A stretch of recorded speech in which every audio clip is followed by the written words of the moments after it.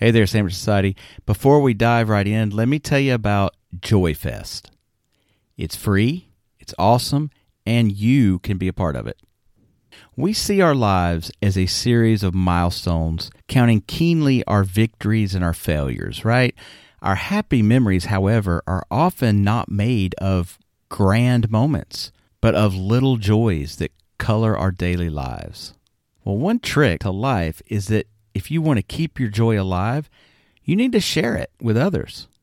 This Joy Fest that I'm talking about is a perfect opportunity to do just that.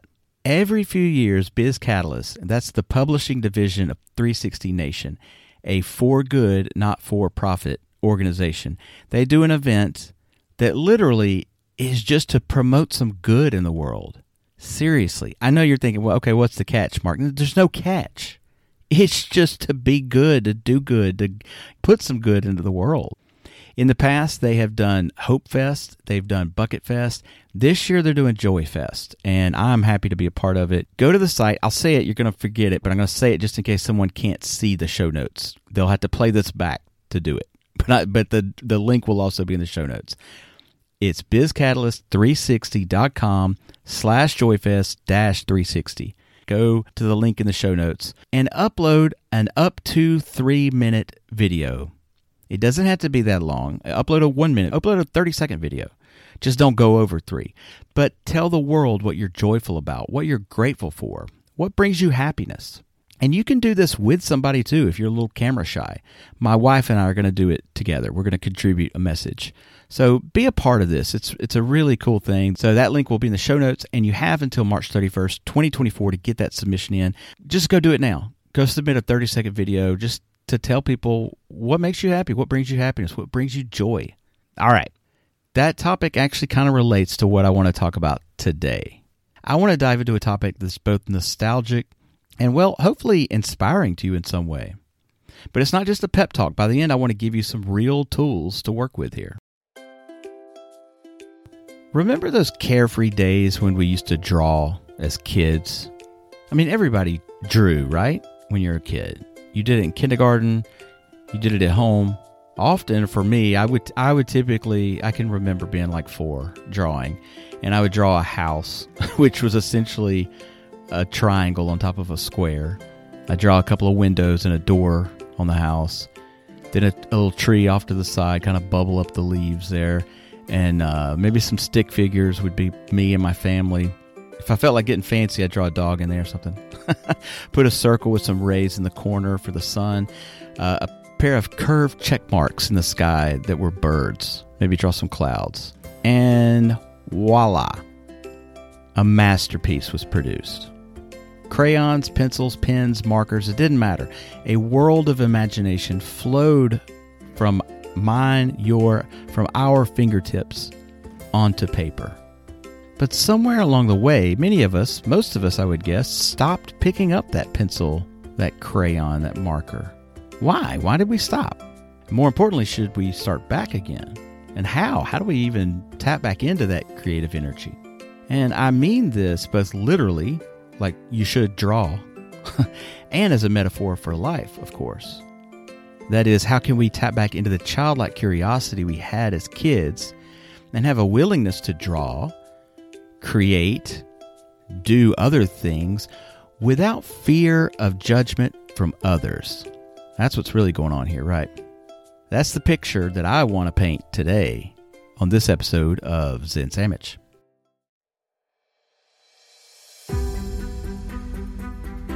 You're listening to Zen Sammich, a podcast for the independent mind and anyone who embraces life despite its absurdities. Join former attorney and professor-turned-Japanese papermaker Mark Reed each week as he talks with creative, inspiring, and influential people, or as he shares his own research to help make your world a little better today than it was yesterday. Hey, quick shout out to this episode's sponsor. You got to go check out mandatetoelevate.com. They have revamped the site, but all the goodies are still there, and they keep adding more all the time. There's a writing course there that will take you all the way from an aspiring writer to becoming a publisher's favorite. There's also a 4-week mentorship program there called Path to Confidence. There are books. There's a free affirmation exercise, a gratitude journal, also free. Byron and Mariah Edgington have put something together that is designed to make you a better person, a more confident person. And that's their mandate, to elevate you. MandateToElevate.com. Go check it out. That is also in the show notes. All right, let's get back to the drawing board. See what I did there? In a world that can feel overwhelming, demanding, zigzagging all over the place in the news and politics and Zoom meetings, it is all too easy to lose touch with our inner child, right? Our days are filled with deadlines, responsibility, and societal expectations. Boo. Double boo. What if I told you that reconnecting with the simple act of drawing could be the key to unlocking a more carefree, curious, and fulfilled life? Remember the unbridled joy of grabbing a piece of paper and creating something from scratch? It didn't matter if it was a masterpiece or a doodle. The act of drawing was a gateway to self-expression and limitless possibilities. So why did we stop? Well, enter the pressure cooker of adulthood, I suppose. As we grew older, societal expectations and the fear of judgment crept in. Our drawings became less about self-expression and more about meeting external standards. We stopped drawing to please ourselves and we started drawing to please others. The fear of not being good enough, the fear of judgment, these became barriers to our creativity. Now, sprinkle in a loss of self-confidence or over self-criticism, time constraints, maybe even the argument that schools begin focusing more on math and science than your doodling or finger painting skills. Somewhere along the way, we all just stopped. We just stopped drawing. Here's the thing. Life doesn't have to be a gosh darn masterpiece. In fact, it almost never is, right? Life is messy. A good life, a fun life, a creative life, a life where your soul feels alive is a life that embraces the messy, the imperfect lines, and finds beauty in the process. It's time to rekindle that childlike curiosity and approach life with the same wonder we had when we were kids, with a blank sheet of paper. All right, so just in case you need a little more convincing, let's look at some of the benefits backed by medical research. Not just some wacky Zen guy saying this. Studies show drawing and creative art reduce stress and anxiety. As we get older, we come up with new things to worry about, right? But when we pick up a colored pencil or a paintbrush, we set those fears aside and focus on the present. I'm always talking about we live too much in the past, or we dwell too much on the future that probably won't turn out the way we meticulously plan it. Well, drawing, painting, art, it forces you to be present. And anyone listening to this that's ever had trouble meditating, and I know there's a lot of you out there, hey, pick up a pencil and draw instead. You're likely to get a very similar result as you would if you sat in the lotus position and meditated. Because when you live in the present moment, you're at peace. And just about nothing anchors you to the present quite as much as doing a drawing. Studies also show that cortisol, the human stress hormone, is indeed reduced by making art, by creating. And here's the good news. It does not have to be particularly good art. Just doodle, man. The positive effects of drawing has also been shown to be residual. That is, even after you put the pencil down, you are more likely to be calmer, more at peace. Drawing also improves cognition. We all worry that our cognitive function will decline with age, right? I mean, a lot of us do. Alzheimer's, dementia. The older we get, the more we think about those possibilities. Studies have also shown that making art not only chills you out, it improves your cognitive functions. It helps you remember better, pay attention better, solve problems faster. Why? Because drawing is about focus, and attention. You can't really draw anything if your mind is all over the place. Learning is a lifelong adventure.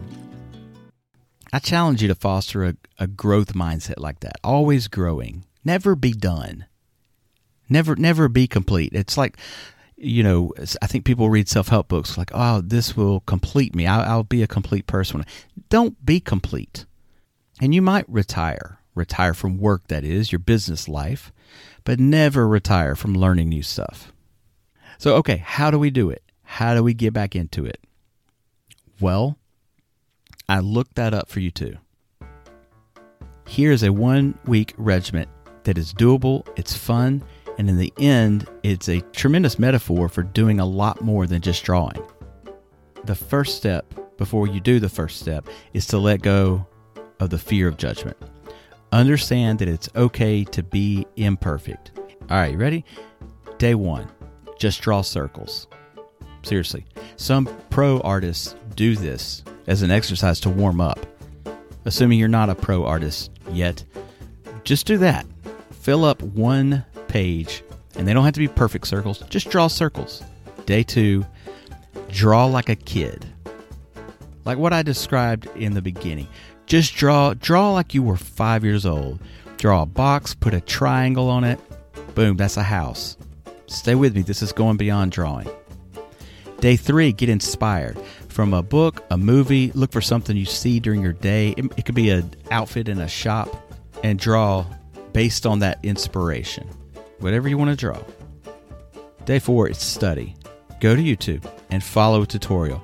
Go pick your favorite animal. Like, go onto YouTube and type in how to draw a cartoon capybara. I guarantee, I am recording this without looking, but I guarantee there's a YouTube video on that.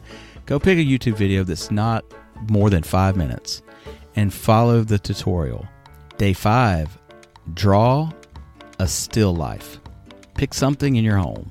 An apple, some scissors, a candle, whatever it is, doesn't matter. Again, it does not have to be perfect. Day 6, draw as an adult.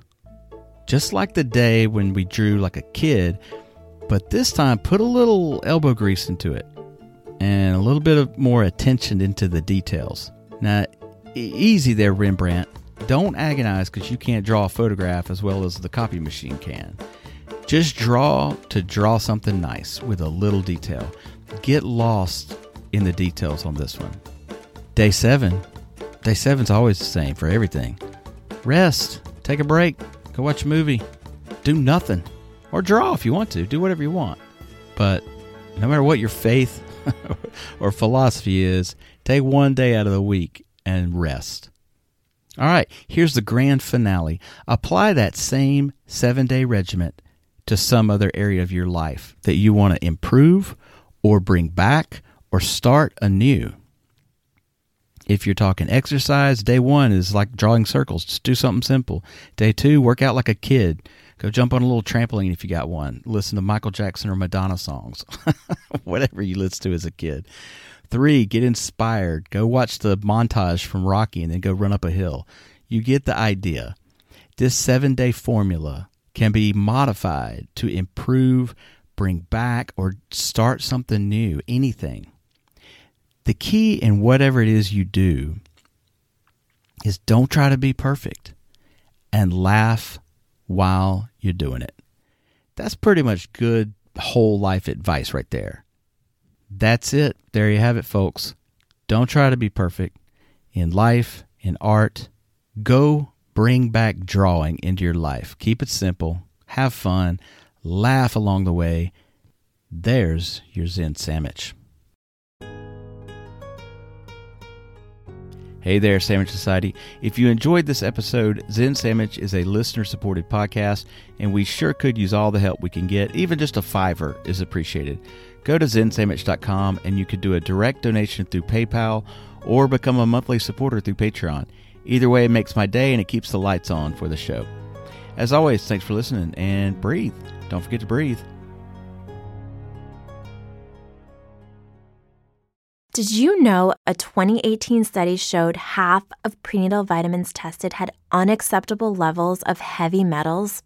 I'm Kat. mother of 3 and founder of Ritual. When I was 4 months pregnant, I couldn't find a prenatal I could trust, so I created my own. Ours is made traceable, third-party tested for heavy metals, and recently earned the Purity Award from the Clean Label Project. But don't just take my word for it. Get 25% off at ritual.com/podcast.